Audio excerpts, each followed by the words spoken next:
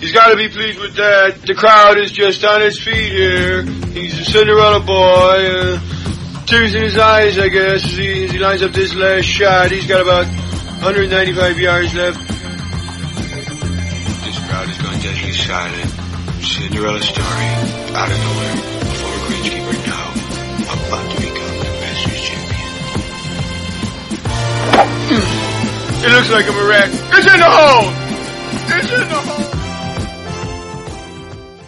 Welcome to week 57 of a Good Talk Spoiled Golf podcast. I'm James Richardson and I'm joined as I always am by Barry O'Hanrahan. Hey Barry, how are you? Good, James, how are you?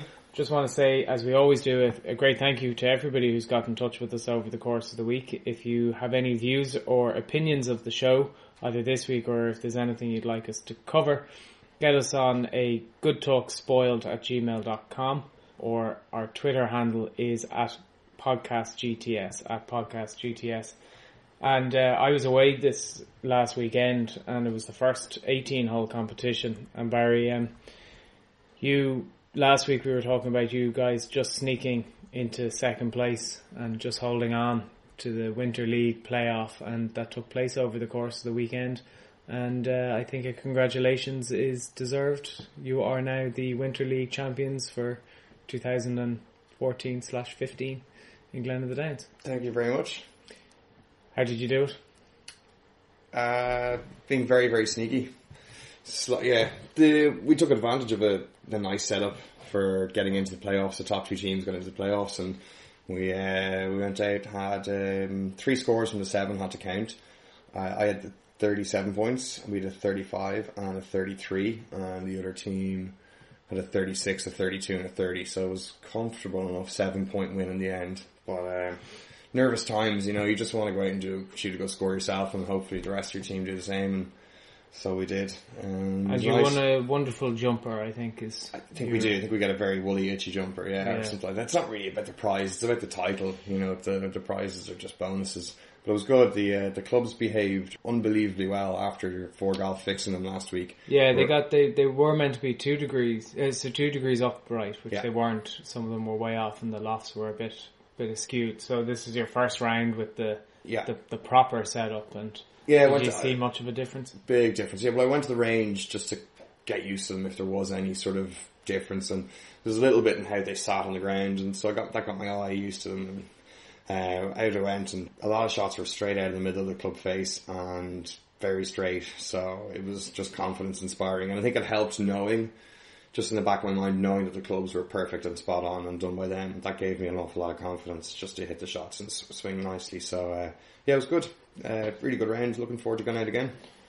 Which we are doing very early on Saturday morning due to my weekend plans. But just in terms of Twitter, we've had quite a good feedback actually over the course of the week from people on Twitter about our trip to 4Golf, and people saying on the Twitter sphere that they've also been out to 4Golf, and that they would concur with our belief that it's worth going down to 4Golf and getting that custom fit set of golf clubs, that they've seen a huge difference in their own game. So I suppose it's interesting to hear, people backing up what we felt about 4Golf. Yeah, and just for any listeners who haven't jumped on top of it, the very next morning after you released the podcast last week, 3 people had already booked a fitting with 4Golf. So that's great, and hopefully more people do and see the benefits of it. And any of the listeners who have done it, we'd love to hear from you guys after you've been with 4Golf, and how you're getting on with your new clubs, or what fixes they put for you. It'd be great to hear that.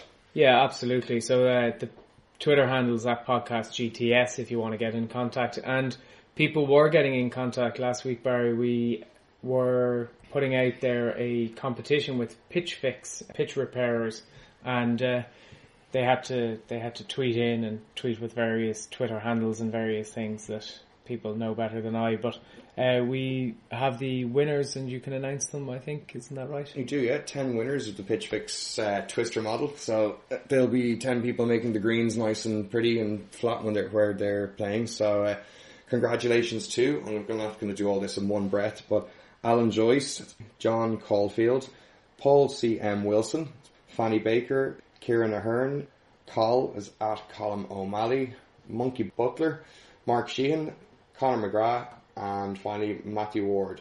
Congratulations to all 10 of those. A few long-term listeners in there, so glad they got something cool out of the show. And thanks a million to Pitch Fix for the kind offer of 10 twisters. I was really generous of them. Absolutely, and we'll tweet all those names, I assume. Yeah, for people. And we'll get in touch with you guys. We'll give you guys a follow, and we'll get your contact and address details off you, and we'll get those. Pitch Fix have kindly agreed to ship them all out to you guys. So they're brilliant. And it's funny when you listen to people's Twitter handles, how funny they can be. You know, I think there was a monkey something or other in that, which made me laugh. So looking back over the last 7 days, there's been a little bit of news. I suppose the big one locally is that this Friday, the Irish Open is going to announce a blue chip sponsor, which, as everybody possibly now knows, or certainly will after this, that this is the Rory McIlroy Foundation Irish Open, and they're looking for a blue chip sponsor to go along with it. It's going to still be the kind of the Rory Foundation or the McIlroy Foundation. Like it's presented by. But it's going to be a fairly big Irish brand name. Now we've been speculating before we came on air that it's probably going to be one of your kind of Stableford, kind of Diageo's or Bushmills or something that not a Guinness or not a Strokes, no, definitely a Stableford. No.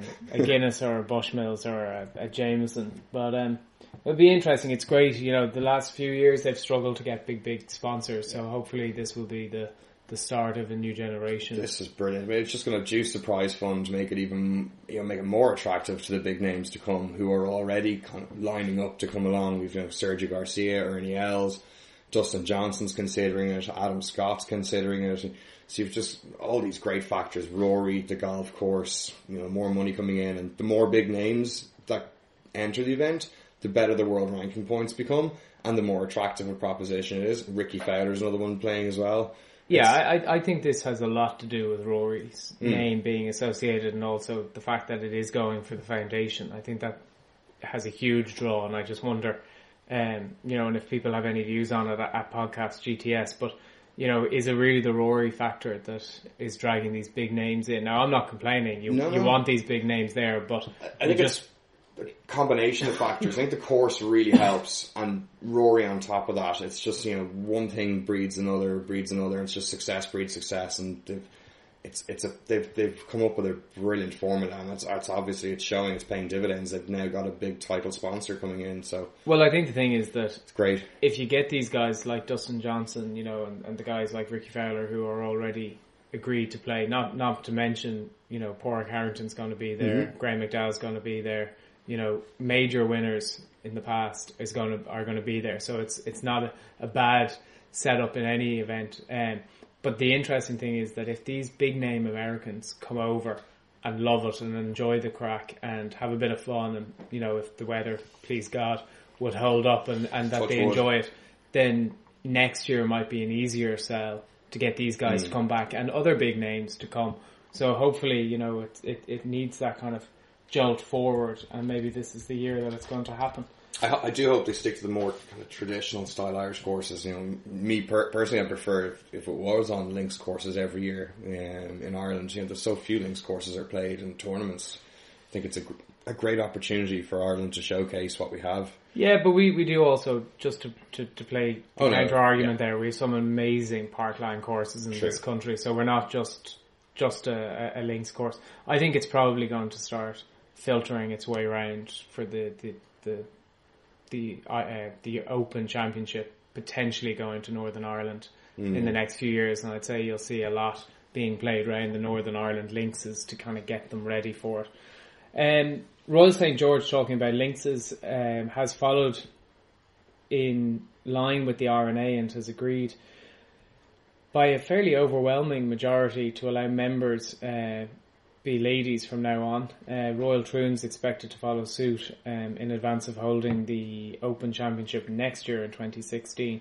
But I suppose it's another glass ceiling or another block that's there of the old style golf clubs, just one step at a time. And I think we'll probably see all the Royal and somethings. It's just a domino effect now, isn't it? Really, which is great.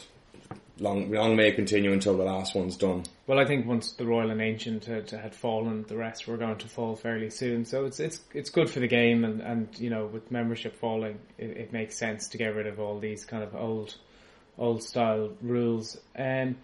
Patrick Reed, Barry, you were looking at this. You were highlighting this to me before the programme started. Patrick Reed, world inverted commas number 5, accused of cheating during college. What's this all about? I just saw a little snippet on it, and it just seems to, you know, if the more famous you get, the more people want to take a shot at you. Now, nobody knows whether this is true or not, but an author called Shane Ryan wrote a book called Slaying the Tiger, which is the subtitle is A Year Inside the Ropes on the new PGA Tour. And an excerpt of the book went up onto a website, tobaccoroadblues.com. And according to anonymous sources, Patrick Reed had purportedly stole a Scotty Cameron putter and $400 in cash, and that he cheated during a qualifying round while he was playing for the University of Georgia Bulldogs back in his time in college. So, you know, Patrick Reed's come out and, you know, denied it 100%. Not much. I haven't found much else on the story since then, but I'm sure a few lawyers' letters will be flying back and forth. Yeah, he's already said. Patrick Reed said to the Golf Channel's Todd Lewis last Sunday after his final round at the WGC in Cadillac that he intended to challenge the publication of this book through the courts on the grounds that it just is absolutely lies, and that he would be challenging it, that it's the Random House Publishing Group, and that he has already requested that that portion of the book be retracted, and if it's not, he'll seek redress through the court. So, interestingly, Patrick Reed uses the courts.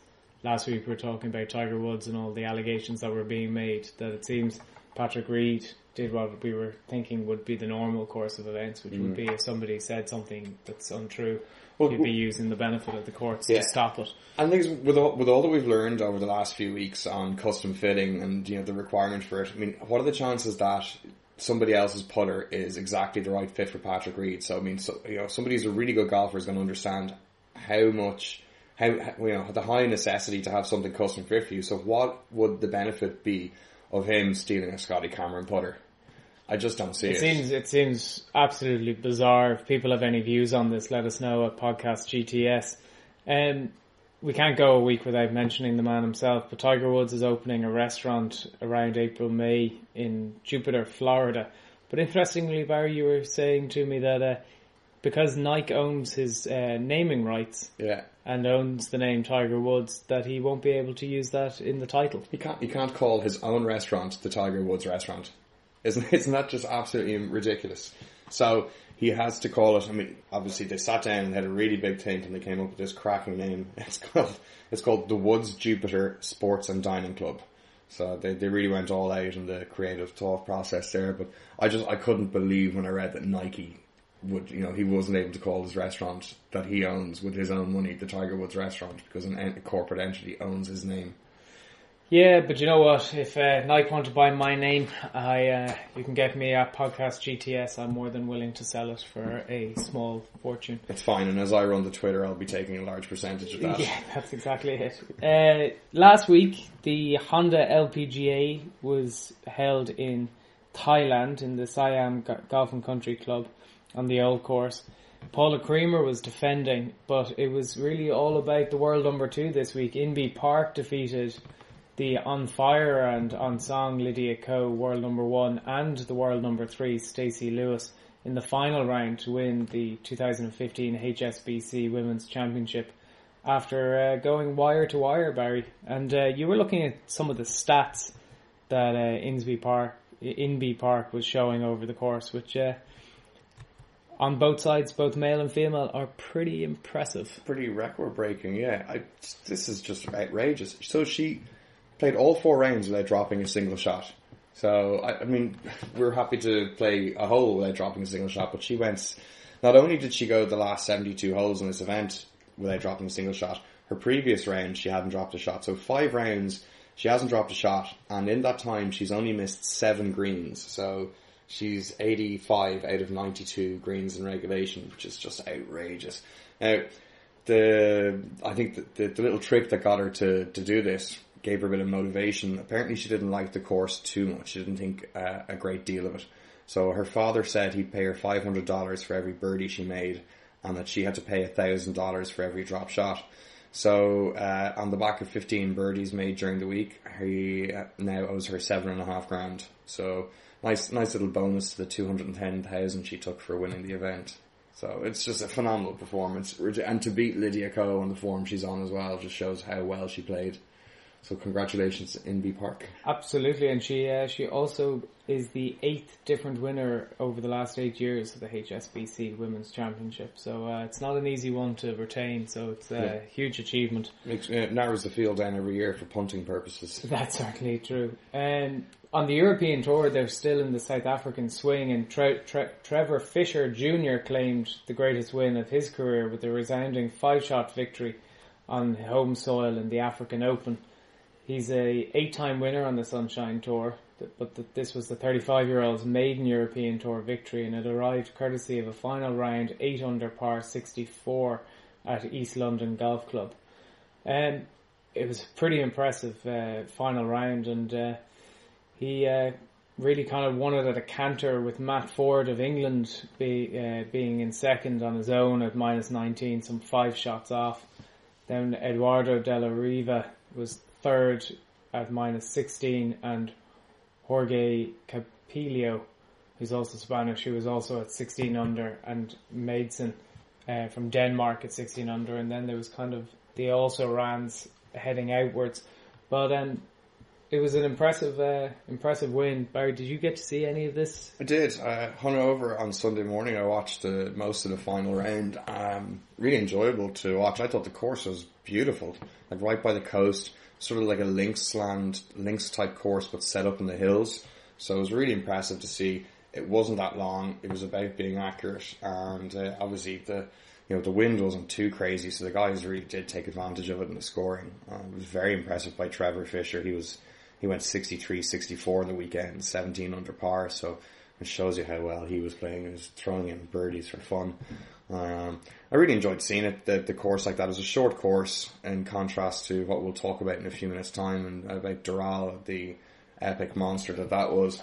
But it was nice Sunday morning hangover golf. It's good to have golf on European time again, and very soon in the next few weeks we'll be creeping up towards Europe before a couple of events in China, and then back onto mainland Europe in May.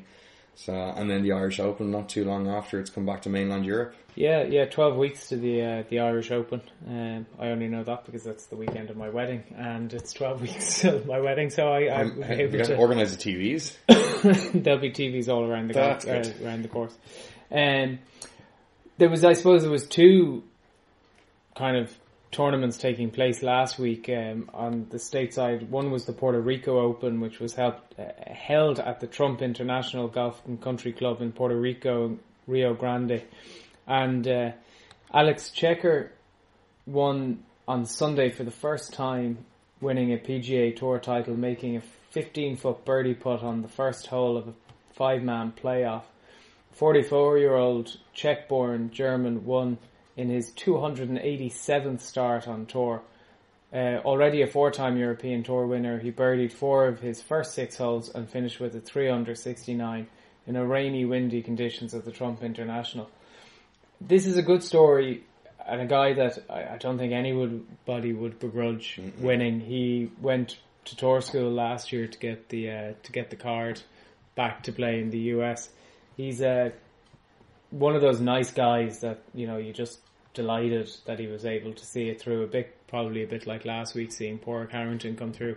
It's one of the old guard that you just didn't like to see the way his career had gone. So back in the winner's circle, Barry, did you see much of this? No, just the highlights. The WGC really dominated the TV, so I just got to see the little highlights and read up on a few stories. And unfortunately, so Emiliano Grillo missed a 2.5-foot putt for the win, which that's going to haunt him for a long time, to be honest. But it was nice to see Checo get a win. He's been kind of showing signs of a little bit of form recently. So he had tied 18th the last time. Wait, that's the previous. That's the wrong end of his form. In the Northern Trust Open, he was 67th, and the AT&T Pebble Beach, he was 34th. So some good rounds showing in there. I got it all wrong. Thought this was going to be a low-scoring week in Puerto Rico on a kind of resort course, but the wind and rain was up, and the scoring got hammered, and they all finished 7 under. Another little interesting side story this week: Sam Saunders is Arnold Palmer's grandson, and he's been struggling away a little bit, but he's out on tour now. It was his 27th start, I think, and he got into the playoff, and just unfortunately couldn't get over the line this time around. It was Alex Checa's for the win, so. On he wanders with his tour card intact. As I say, I think it's great for him. It's great for the tour. So delighted for Alex Checa. But really, I suppose, as you say, both the European and the Puerto Rico Open was overshadowed by the first proper tournament really this year, the WGC Cadillac Championship. Yet again, it seemed like the weekend was all about Donald Trump, the Trump International, or the Trump National, I should say, at Doral in Miami, Florida. Patrick Reed was defending. The only thing he defended was his own honour this week. But Dustin Johnson, who in just his 5th start after returning from his 6-month leave of absence, he has shown that he really hasn't lost it. A couple of weeks ago he was very close. He was in the playoff to win, and he's got over the finishing line this week by a decent couple of rounds, and well deserved. Barry, was it, or was it really JB Holmes who threw it away to give Dustin Johnson the victory? Still on the fence to say a little bit of column A, a little bit of column B. Dustin's been playing ridiculously well, bar that crazy missed cut there last week. He's had 3 top 5s in his last 4 starts, so it seemed like it was an inevitability that he'd win. It was just when he was going to win. And, what better place to go to than a bomber's paradise, which Trump National seems to have turned into. Himself, JB Holmes, and Bubba Watson, the 3 longest off the tee for the week, were first, second, and third in the tournament. So it's, I think it's a little bit of a fail on course design, and a lot of the players were giving out about it last week, including Bubba Watson, saying he didn't like it, even though it suited his long game down to the ground. To kind of highlight the dislike for this place, one of the tour's caddies, Scott Vale, which is Brant Snedeker's caddy, said on Twitter, "Goodbye Dump International, what a terrible golf course, #Bombers Delight." So it's annoying to see a course that removes a chance for a win from a large proportion of the field. At the same time, it was kind of an interesting Sunday to watch. The guys just smash it like 330, 340, 350 off the tee and just see who could outpower the other. JB Holmes, as you said, he seemed to fall away. Didn't make his first birdie until the 16th on Sunday. So that's... Sure, he didn't make many birdies on Sunday. 75 for the finishing. To bookend a 62 with the 75, he went from one extreme to the other over the course of the 4 days. 10 under for the first round and 2 over for the next 3. So it shows that it's a very difficult golf course. And that 62 shot was outrageous. I have a couple of little facts on that round itself, actually. It was one of the best rounds of the past decade. His first round score was 11.4 shots better than the field average for that day. And since 2004, only Jim Furyk had a greater disparity against par, which was 12.1 shots better than the field average when he shot 59 in the 2013 BMW. And also this round by JB Holmes, it's the 4th best round against the field on the PGA Tour since 1983. So it just shows what a freak round it was. I mean, Luke Donald was tweeting afterwards, what course are you playing today? And the pros all recognised and tipped the cap to him. It was a phenomenal round of golf. I'm kind of ashamed that he didn't back it up with a tournament win. Yeah, but his paycheck will kind of take away the sting from that a little bit. Yeah, but the likes of these guys, JB Holmes and players, the money in the bank balance is less of an issue when it comes to guys at that top end, and victories is what they want. I have to say that as much as Dustin Johnson has been playing, good golf lately, he went about his business and fairly steadily over the course of the 4 days, 68, 73, 69, 69. To win by 1, but I have to put it down to more that JB Holmes. It was there when you have a 10-shot lead or 10 shots at the start of the week, not to see it through. He went 62, 73, 70, 75. He didn't have to do even a huge amount on the final day to get over the line, and he just couldn't get it done. Do you know what? There was one thing in particular about the course, and one thing that you could look back to and say could have cost JB Holmes the tournament. I think it was one of the early holes in the rounds of par 5, and it was on the Friday round, and he had a stunning iron shot, landed it just on the front of the green, in the middle. The ball was releasing out and rolling up towards the middle of the green, the pin was at the back, and the slope on the green took the ball from the middle of it all the way to the right, and then down off the right side of the green and into the water. And it's just an outrageously punishing result for a beautiful shot that should have given him a good eagle chance. They need to fix a few of those runoff areas. I think a lot of the commentators are saying that they should be looking at it, and they ought to look at changing a few of these runoffs. It's too punishing.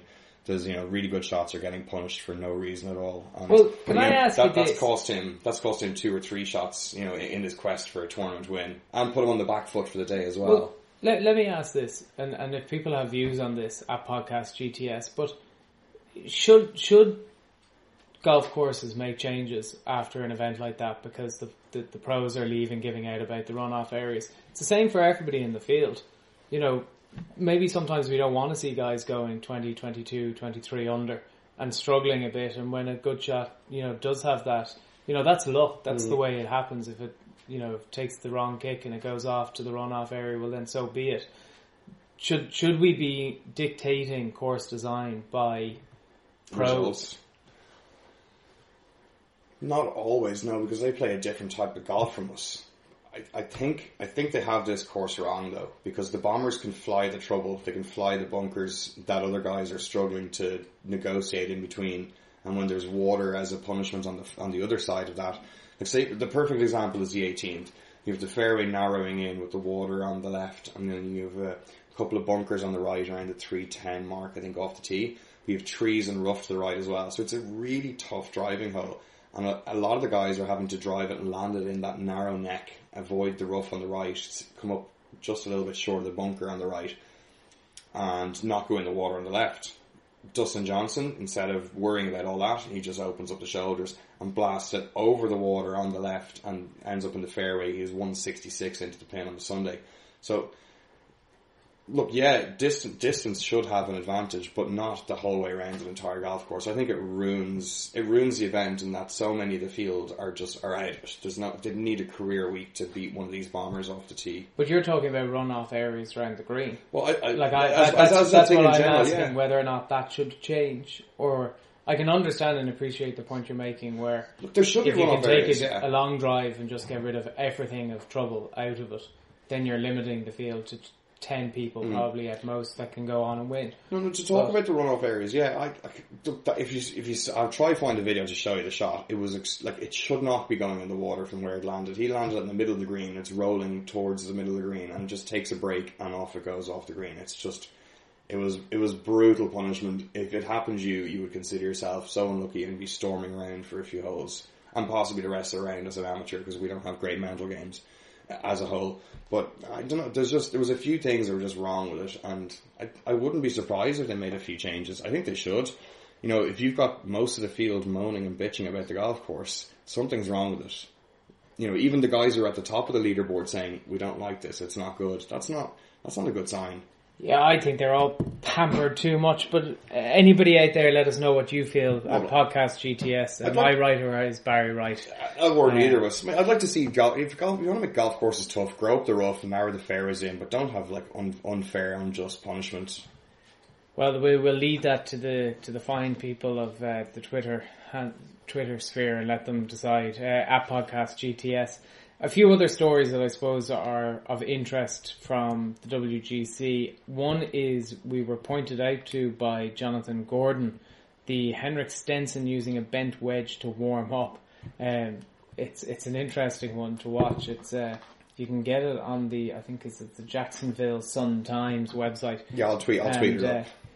It seems to be about being able to be in the right position and getting used to it on the range. But I've bent a few wedges in my time by just smacking them against the ground over a number of rounds. So maybe it's because you didn't get it inside 6 foot. You only got it to 12 foot. Well, that's the problem, you know. So I think I might bring it out to the driving range and practice. But it's interesting hearing his reasoning behind it. He just said it kind of promotes him getting on plane and getting the feeling of his hands leading the club to hitting the ball and getting a good strike. So well, it worked for him over the weekend. Yeah. You know, tied fourth. He was 5 off the leaders, joint with Adam Scott, who we're going to talk about in just a second. But 69, 71, 72, 72 for a 2.84. And you know, again, another player that it's nice to see him back up there on the leaderboard. And Stance is one of my favourite players. I love watching him play. He's great ball striker, and just he's a wonder to watch when he's on form. I really feel like he's got a win in him in the next few weeks, and I'm going to be putting a few euro on him along the way. Yeah, well, I think that's a pretty good shout. Adam Scott, again, also tied fourth, 5 behind, 70, 68, 75, 71. Bad third round, but I suppose really the interesting thing was this was the first time that Adam Scott has used a short putter in competitive golf. Yeah. And didn't look like he was too bad with it over the course of the weekend. Yeah, he looked okay. Yeah, he looked pretty solid. You know, finishing tied fourth. He was 12th in strokes gained putting for the tournament. He beat the field by 0.765 of a stroke. So most people would say that's a pretty successful week with a putter, and probably gives him a lot of confidence just to keep going, you know, from now on. He didn't. I saw him in one of his interviews, and they asked him whether he was going to do the same thing that Webb Simpson did, which was break his putter, so he didn't have a reason to go back to it, or he didn't, you know, fall back in like a crutch. And Adam Scott said no, he's going to hang on to it and, you know, see how it goes and feel it out. But he, like, why would you change back when he looked very solid with this? You know, sort of pretty similar the way he held the putter to how he would have held it when he had the anchored one. So he's got that kind of like claw pencil grip with his right hand. But yeah, looked really good and played very well. Well, he certainly did, and he was striking it well, and certainly I suppose this is the start. You know, these couple of weeks where all the big names start coming back into it, getting ready for the Masters, which is less than a month away at this stage. Month last weekend. Talking about breaking clubs and throwing clubs away, I suppose we can't not talk about the Rory McIlroy incident, where he tugged the shot pretty badly left and went straight into the water, and off went his 3-iron, joining him. And then it became a bit of a Rory McIlroy 3-iron circus over the course of the weekend, because we had Donald Trump sending the divers down to go and get it. Then the Don turned up on the driving range to reunite Rory with it, which for his 184th photo opportunity of the week. Which there was just a point. I felt like Rory, if Rory had turned around and just said, "Oh, it's grand, I got another one from the tour truck," I would have loved it. Like, it was like he didn't have it, you know. And the Don made some joke about, I don't like how golf bags have only 13 clubs. It's unlucky. You need to have a 14th, and here it is. It's like, yeah, he got given another one probably like 10 miners after he finished his round. I think they had it built pretty quickly and shipped out to him within the hour. But it was just it was a bit cringy. I think I heard that the 3-iron, Rory's going to give it back to the Trump International so they can put it on display, and it's exactly the kind of kitsch easy thing that you kind of got the Donald Trump seems to enjoy. Here's what I want to ask you though, Barry. 2 things in relation to it. One, was it unnecessary petulance from a lad who's struggling a little bit more than he has been over the last while? That's the first thing. And then the second thing is, if that had been any other player, would we be laughing and joking about it, or would we be saying that this is unacceptable? I think Marcel Siem threw one of his clubs into the water last week because he's not as big as a name as Rory McIlroy.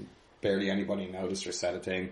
Look, when I saw him do it, I burst out laughing. I thought it was hilarious. It's funny to see something that kind of outrageous on a golf course, which is not that outrageous a thing to happen. We all throw golf clubs. We all smack them into the ground. I think it's great to see a little bit of the human side, a natural angry reaction, and he just said, to hell with it, and he just launched it into the water. It was just, he needed to burn off the frustration somehow. Well, and that was it. To play devil's advocate for the moment, right? Marcel Saim is no Rory McIlroy, is no Tiger Woods, and nobody really gives an awful lot of attention to him. We talk about role models, and I'm only playing devil's advocate because I laughed at this, but we're talking about role models. We've given out in the past about Tiger Woods cursing, giving out, shouting, screaming, throwing the clubs in tempers. We have had a lot of views about that in the past, whether or not it's fair or justified. But this week Rory goes and throws the club into the water. Is it fair to criticise him, as some people are, in fairness, on the internet and in the paper, saying that he has to hold himself to a higher standard now. He's world number one. He's a role model, and that kids can't be looking at, because it's all over in the internet. Is it acceptable for the world number one to do it, or should he have just put the club back in the bag and moved on? I think it's unfair criticism. It's, the guy's frustrated. He's only human. He reacted to it in the heat of the moment. It was a mistake. He probably knew it, and he probably knew it before he even did it. It was going to be a mistake, but he needed to burn off the stress. And I think the best thing to take from it is that, look, okay, obviously some people are going to see him do it and not hear his post-round interview when he explained what, he explained it and said, look, I shouldn't have done it. It's a bad thing to do. It's a bad example. Not to mention, it's a very expensive thing to do if they're your own clubs. He's fortunate if he gets free clubs from Nike. I think he dealt with it very well afterwards. Everybody makes mistakes, and it's about, what you do after your mistake that counts. And I think he kind of redeemed himself pretty well from it and said, look, it was an error. I shouldn't have done it. And, I wouldn't recommend anybody else do it. And I'm just, look, I think this will all be blown over in the next couple of days, and we'll be on to the next story. Talking just finally then, there was a couple of hole-in-ones that you wanted to highlight to the listeners from last weekend. Yeah, on the really short 240-yard par 3 fourth. Justin Johnson and JB Holmes had a hole-in-one each on that hole within a half an hour of each other. So Did either of them win a car? No, I don't know. Don't know. We'll have to they might have run a free ride in Donald Trump's helicopter or something like that. Maybe a 5% off discount. I think I would have hoped that it'd kick left and not go in the hole if that was what I was going to win. Yeah, just another out, like 240-yard par 3. It's outrageous. Yeah, and I saw that, and I should have checked this before I came on, but I saw the European Tour golf shot of the month last month was the outrageous drive on the par 4, but I'll have to tweet it later because I've forgotten who it was that hit it. Next week's tournaments, the World Ladies Championship, which is taking place at the very small resort of Mission Hills, which I think has about 33,000 golf courses added at this stage, but it's in China. And last week's winner, Inbee Park, is 5-4. So Young Ray is 7-2. Suzanne Pedersen is 4-1. And it seems that once you get to that point, just a little bit of a it disparity. Just jumps from 4-1 to Holly Claiborne at 33-1. So it's I'm guessing this is a 3-horse race according to the bookies. Yeah, it's a little strange. It's not the full high quality event. It's a sort of strange. It's like a showcase. I think more China putting a bit of money into golf. So there's kind of it's a double event of sorts. It's an individual competition, and the top 2 scores from the leading 18 countries are combined into a team competition score. So not confusing in the slightest.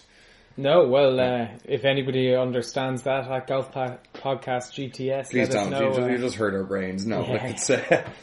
It's nice. The Mission Hill setup is just ridiculous. It's at the 33,000 golf course. You could go on a golf holiday and be in that resort for a couple of weeks and not play the same course twice. Yeah, it's one of those places that I think you always want to get to at some point over your life, but you need at least probably 3 weeks to actually enjoy it because you wouldn't know where you're going or what you're playing. But what the European Tour know that they're playing is the no. Did you write this down beforehand? No, I didn't. I don't think anybody knows it. Tishwane Open. I can't do it. So it's TSHWANE, but it's in Pretoria, which I suppose is probably more famous for certain reasons that took place last year. But the Pretoria Golf Club in the Waldorf, South Africa. You have a look at this, Barry, in terms of the course layout and distance. It's 7,063 yards, par 670. Yeah, little course, back to bent grass greens. It won't be running too fast. It's a little short but tight golf course with elevated greens, so gotta have your iron play on fire this week. We'll have a look at the leaders in the market. Not in any way related to last week's Trevor Fisher Jr., but the leader this week is Ross Fisher, 16-1. Andy Sullivan, a couple of weeks ago, won 18-1. George Cortez, 18-1. Jaco Van Ziel, 20-1. And then you kind of go out and out from there. There is any Irish in this field? I'm not 100% sure, but I will keep checking. Kevin Phelan in there. He's taking a week off. So it's Damien McGrain's in there. Still kind of a second tier. No disrespect to Damien McGrain, but it's not a first tier event. But he had a good weekend last week. He finished 27th. Yeah. Picked up a few quid. Pay for his next week in South Africa. That's it. Well, maybe he's somebody to keep an eye out for. Darren's playing again. Darren had a 10 at the start of his round on Sunday last week. He lost 3 balls in 1 hole. He still bounced back to a not too bad round after that. So 200-1 is Darren for the week, and Damien McGrain 80-1. I'm going to be spending probably most of my time again back on the US tour because it's the only one that I'm really watching at the moment. The Valsapar Championship in Innsbruck Resort Copperhead course in the Palm Harbor in Florida. The John Senden defends, and you've had a look at this course as well, Barry, and then I'll get on to the... Yeah, as always, bring a hot putter this week. So just a little fact from last year. Out of all the ranges inside 20 feet that are ranked on the PGA Tour, or that are kind of measured on the PGA Tour, this golf course in Copperhead ranked inside the 7 hardest in terms of conversion percentage last year. So I really butchered that, but basically anywhere inside 25 foot, it is really, really hard to make putts. Copperhead, it yielded the 5th lowest average distance of putts made last year, so just over 68 feet around, which is very low for a pro. So hit your irons close and hopefully the putts will drop in. Don't think they'll be making a huge amount of birdies this week on the basis of that, especially if the wind picks up to any sort of level. So I think it's time to have a look at see who's leading the market, who's gonna win it. Interesting, just what you were saying there about putting. Adam Scott is currently leading the betting 12-1. Jordan Spieth 14-1. Henrik Stenson, there you are, Barry. You can have your wet dream with him. 16-1. Jim Furyk 18-1. Matt Kuchar 22-1. Luke Donald 25-1. Patrick Reed 25-1. Justin Rose 28-1, and Brandt Snedeker, a winner a few weeks ago, 30-1. You've Lee Westwood 33-1, Ryan Moore 35-1, and then you're kind of moving out and out from there.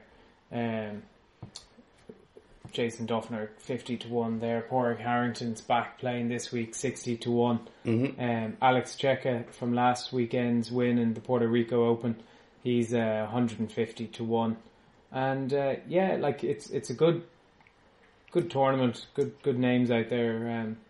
Anybody taking your fancy there other than Henrik Stenson, Barry? Henrik, I'm going to put a cheeky little bet on Louis Westhuizen, or Oosthuizen, I don't know which way you pronounce it. He did an ad with Ping where one time he said it's Westhuizen and everyone calls him Oosthuizen, I don't know. Anyway, Louis from South Africa, who's got a really nice swing. Who's 40-1, played well last week. I'm going to throw a few little cheeky euro on him, seeking to keep the interest over the weekend. And I'm going to have to keep backing Henrik now, right up until the Masters. I think I'll put a bet on him for the Masters as well, and hopefully one of the weeks it wins and I come out with profit out of the whole series. Just when you say the Masters, and just for people who might be keeping an eye on these things, Rory is still currently favoured for the Masters at 9-2, Bubba Watson 11-1, Jason Day 14-1, Adam Scott 14-1, Jordan Spieth 16-1, Dustin Johnson 18-1, Ricky Fowler 22-1, and Phil Mickelson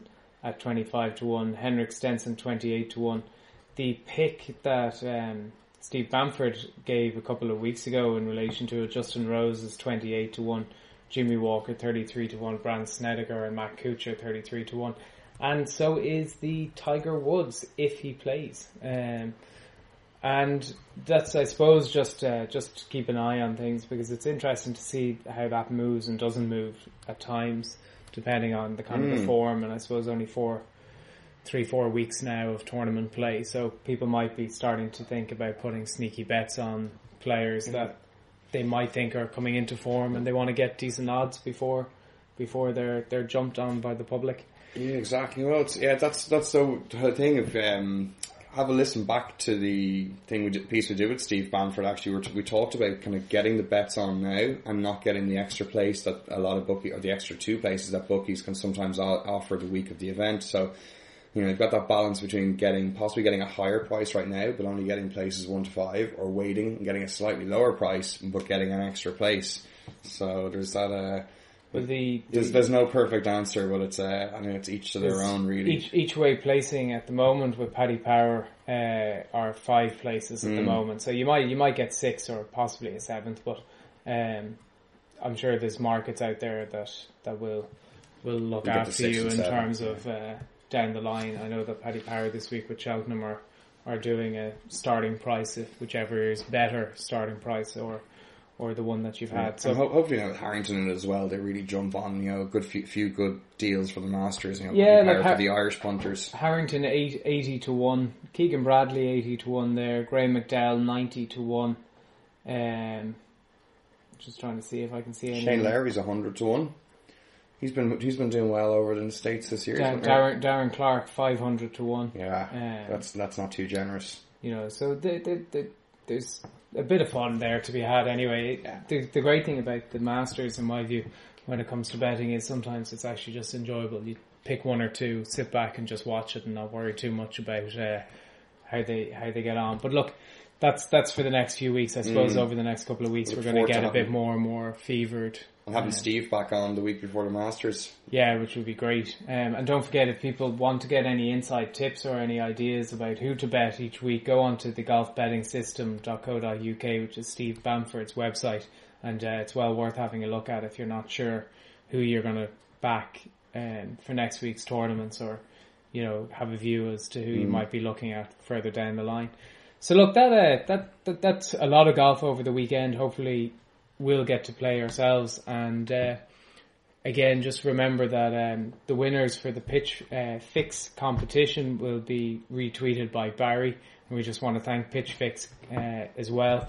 If you weren't a winner this time, do try and get your hands on them. You'll get them in pro shops, and certainly you'll get them in your local golf shop. Or the website as well, actually, pitchfix.com. Pitchfix.com, and they're well worth it, and they're the kind of thing that once you buy one, you put it in your bag, you'll have it for life, so it's worth buying it now. Yeah, no, true. Like, I've had one of theirs for years now, so now with the Twister model, so hopefully it'll last me another few more years. Absolutely. So look, thanks to Pitchfix again for that. Barry will put out on the Twitter sphere. If anybody has any views or any comments, get in touch with us at goodtalkspoiled@gmail.com. The Twitter handle is @podcastgts. We love to hear from you. We love to get back to you and talk about what you guys are talking about. So that just leaves me to thank Barry for his company and his views this week. To thank you, the listeners, to wish you the very best of luck if you're getting the golf clubs out for the first time this year. Enjoy the golf and enjoy the weather. And we'll talk to you again next week.